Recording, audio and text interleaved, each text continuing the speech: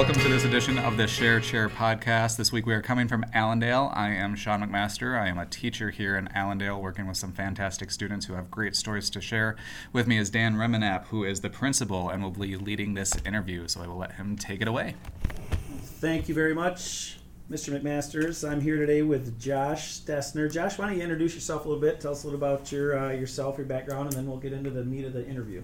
I'm Josh Stoessner. I'm a senior at Allendale. I was asked to be on a podcast to speak about, I guess, sort of overcoming anxiety and depression and finding outlets that help deal with that and stuff like that. Great, thank you. I can't tell you, Josh, how much I appreciate you having this discussion. Mr. McMasters can tell you this is a topic that is near and dear to a bunch of our students here in Allendale and other districts. And I think one of the ways we can confront it is pulling it out of the shadows. So you being willing to share your story hopefully can help a lot of people. And I really appreciate you being brave enough to do so. Tell us a little bit, start off telling us by how you, tell us your story. When did you realize that this was going on? How did you feel and what did you do? I was probably about 10 or 11 years old, and I just all of a sudden started having like obsessive compulsive stuff, and I was just afraid of a ton of things. I couldn't leave my house because I thought that bees were going to get me, and I couldn't play basketball by myself in my backyard because I was just feeling anxious. And then when I got to middle school, I started to get anxious about school and stuff like that, so I would miss a ton of school.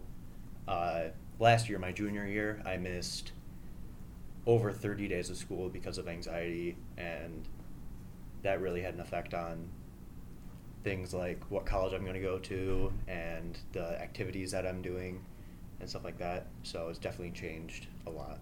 Okay. How have you dealt with it so well? Because I see you here regularly as a successful, well-rounded young man. Tell us about how you address this and how you've kind of overcome it. Well, I've seen therapists and psychiatrists since I was probably 10 or 11, and I've been on medication for a few years. Anxiety actually got in the way of medication a few years ago. I wouldn't take it regularly, Okay. and it wasn't doing me any good, but 2 years ago I started taking it regularly, and it's been a life changer. See, and I'm so encouraged by that because I think that sometimes people equate taking medicine with a weakness, and it's not a weakness at all. It comes down to chemistry and how your body operates and helps balance it out. And I think that if people had a better understanding of that, there'd be a lot more compassion and understanding about the entire situation. That's awesome. I'm glad you shared that. That's exactly what Josh and I talked about the other day. It's an invisible illness. If you have a broken arm, you wear a sling. You have a broken leg, you're on crutches. If you're dealing with anxiety, depression, or other mental health issues, there isn't anything for anyone to see. So sometimes people don't realize that people have a battle to fight. Who did you tell first about your anxiousness? I think at first I didn't really have to tell anybody. It was super, you could tell there's definitely something wrong when it first started. Okay. And my closer friends know about it, and my family members know about it and stuff. Having to explain why I missed so much school last year to people wasn't super easy, because you say you miss school for anxiety, and they're like, well, what does that mean? Get over it. Yeah, right? Right. And But it's not that easy at all. no, it's definitely not that Absolutely. easy. It's like telling someone with a broken leg, walk it off. Yeah. Right. And it just doesn't work that way. Mm-hmm. I have to ask questions out of my own ignorance. When you were having these anxious moments, did you see your fears as rational or irrational, but you just couldn't get over them? And does that question make sense? It does. I think it depends on the situation. Okay. In moments of intense anxiety or anxiety attacks, it all seems very irrational, and because the fear is so real and stuff like that. Okay. But definitely there are some things that I know are irrational. Okay. Can you mention like what specifically made you scared? Was there a certain trigger? Was it crowds? Was it noises? Or did it vary? Or? Definitely crowds and loud noises don't help me like at all. Okay. I think some like schoolwork pressure from family added to the anxiety. Expectations and other things, like when I did sports, I had a ton of expectations on me in sports. And do you think that their approach to having done schoolwork, get your schoolwork done, that type of thing, or work harder at this sport, do you think that that would have been their message had they known that this anxiety was a issue? Oh, definitely not. You think they would have changed their approach had that been yes identified sooner, I guess, is what yeah, I'm saying. I mean, my mom works with with kids. She has a degree in childcare and stuff like that, so she knows ways to approach it. And my brother has had problems with this as well.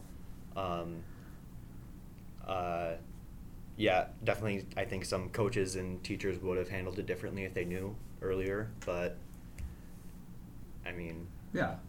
What's, and I know you're not a professional, but you're dealing with it and have dealt with it. What are some signs maybe teachers, administrators, parents should look for from someone who's suffering from kind of an invisible anxiousness or depression? How can you make us understand it better? And what should we look for? I definitely think a change in like appearance can definitely have a big impact on it. Like if you're super anxious about going to school, then I think the way you look might not be super important to you, and Okay. it's just stuff like that.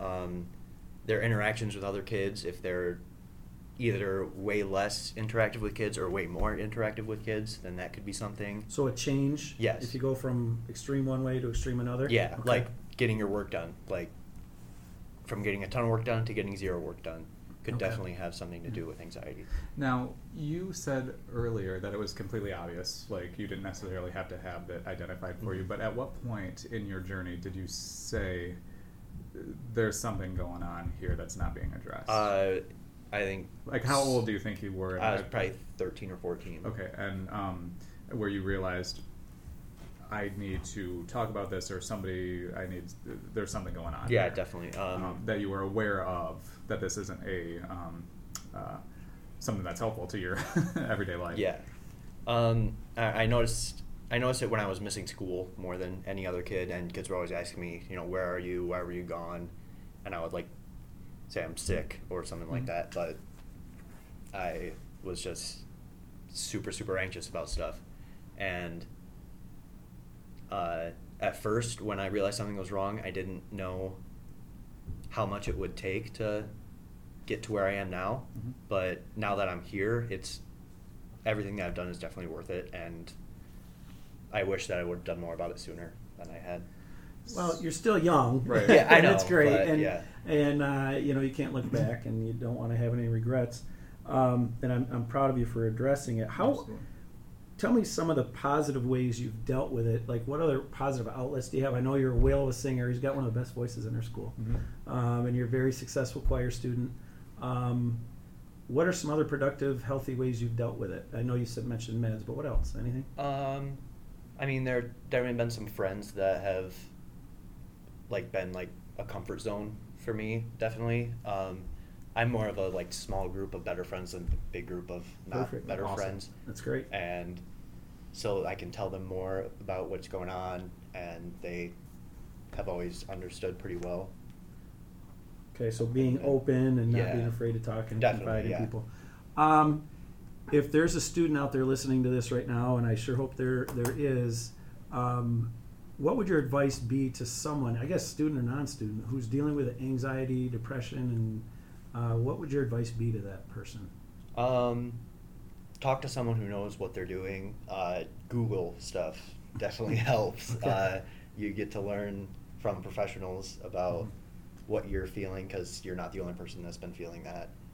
And definitely try to see a psychiatrist or therapist about definitely getting professional help. Confide in a teacher, Yes. a parent, a friend, a loved one. Yes. That's great advice. And I think it does help to know that you're not alone. You're Absolutely. not the only one who's gone through this. You need to find that person that you're going to walk with this through, who would walk with it through. And if it's not, and hopefully it's a parent or guardian, and if it's not that person, then you continue to look for that. And I guess I would say also that if that person doesn't have the skill set to help you, you say, okay, that's fine. Can you help me find somebody who walk can? alongside me? Yes. Yep, walk alongside. Now, again, I'm asking this question out of ignorance. Is there an end zone? Is there a finish line? Are you ever healed from this, or is this something that is going to come and go as you age, or don't you know that? It's definitely something that's going to come and go.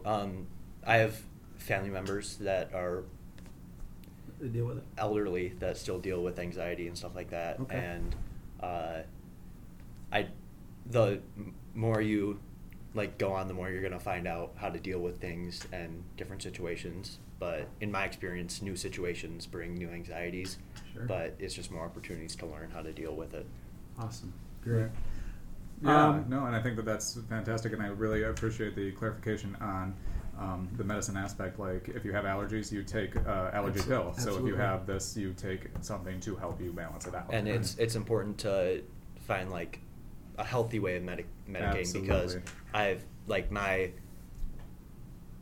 mom has told me that if you don't help your kids get the right help they need, they'll self-medicate. Absolutely. Yes. With and we have to approach this healthy for healthy lives. Right. Yes. That's where a lot of drugs and alcohol abuse come Yes. into play. As kids adults even start to self-medicate. Mhm. A very good point from a very young man, very bright young man.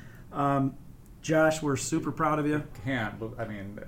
Fantastic. I so appreciate your input because it's a across the ages. You're going to reach out more to teens than this. There is a full-on adults and who can benefit from this discussion. And one of the reasons I asked you to be on our podcast is people need to understand that how common this is. And So common. Weekly I have students come in with their parents, or parents tell me, hey, my son or daughter's upset, and we need people to understand that it's not only okay, but it's right to come forward and say, hey, Absolutely. this life is tough. I need some help here. Yep. And appreciate you doing that. Appreciate you being our guest today. Oh my goodness, absolutely. And Thanks for having me. keep going with the choir stuff. We're proud of you, and best of luck to you the rest of the year and the rest of your life. Thank you.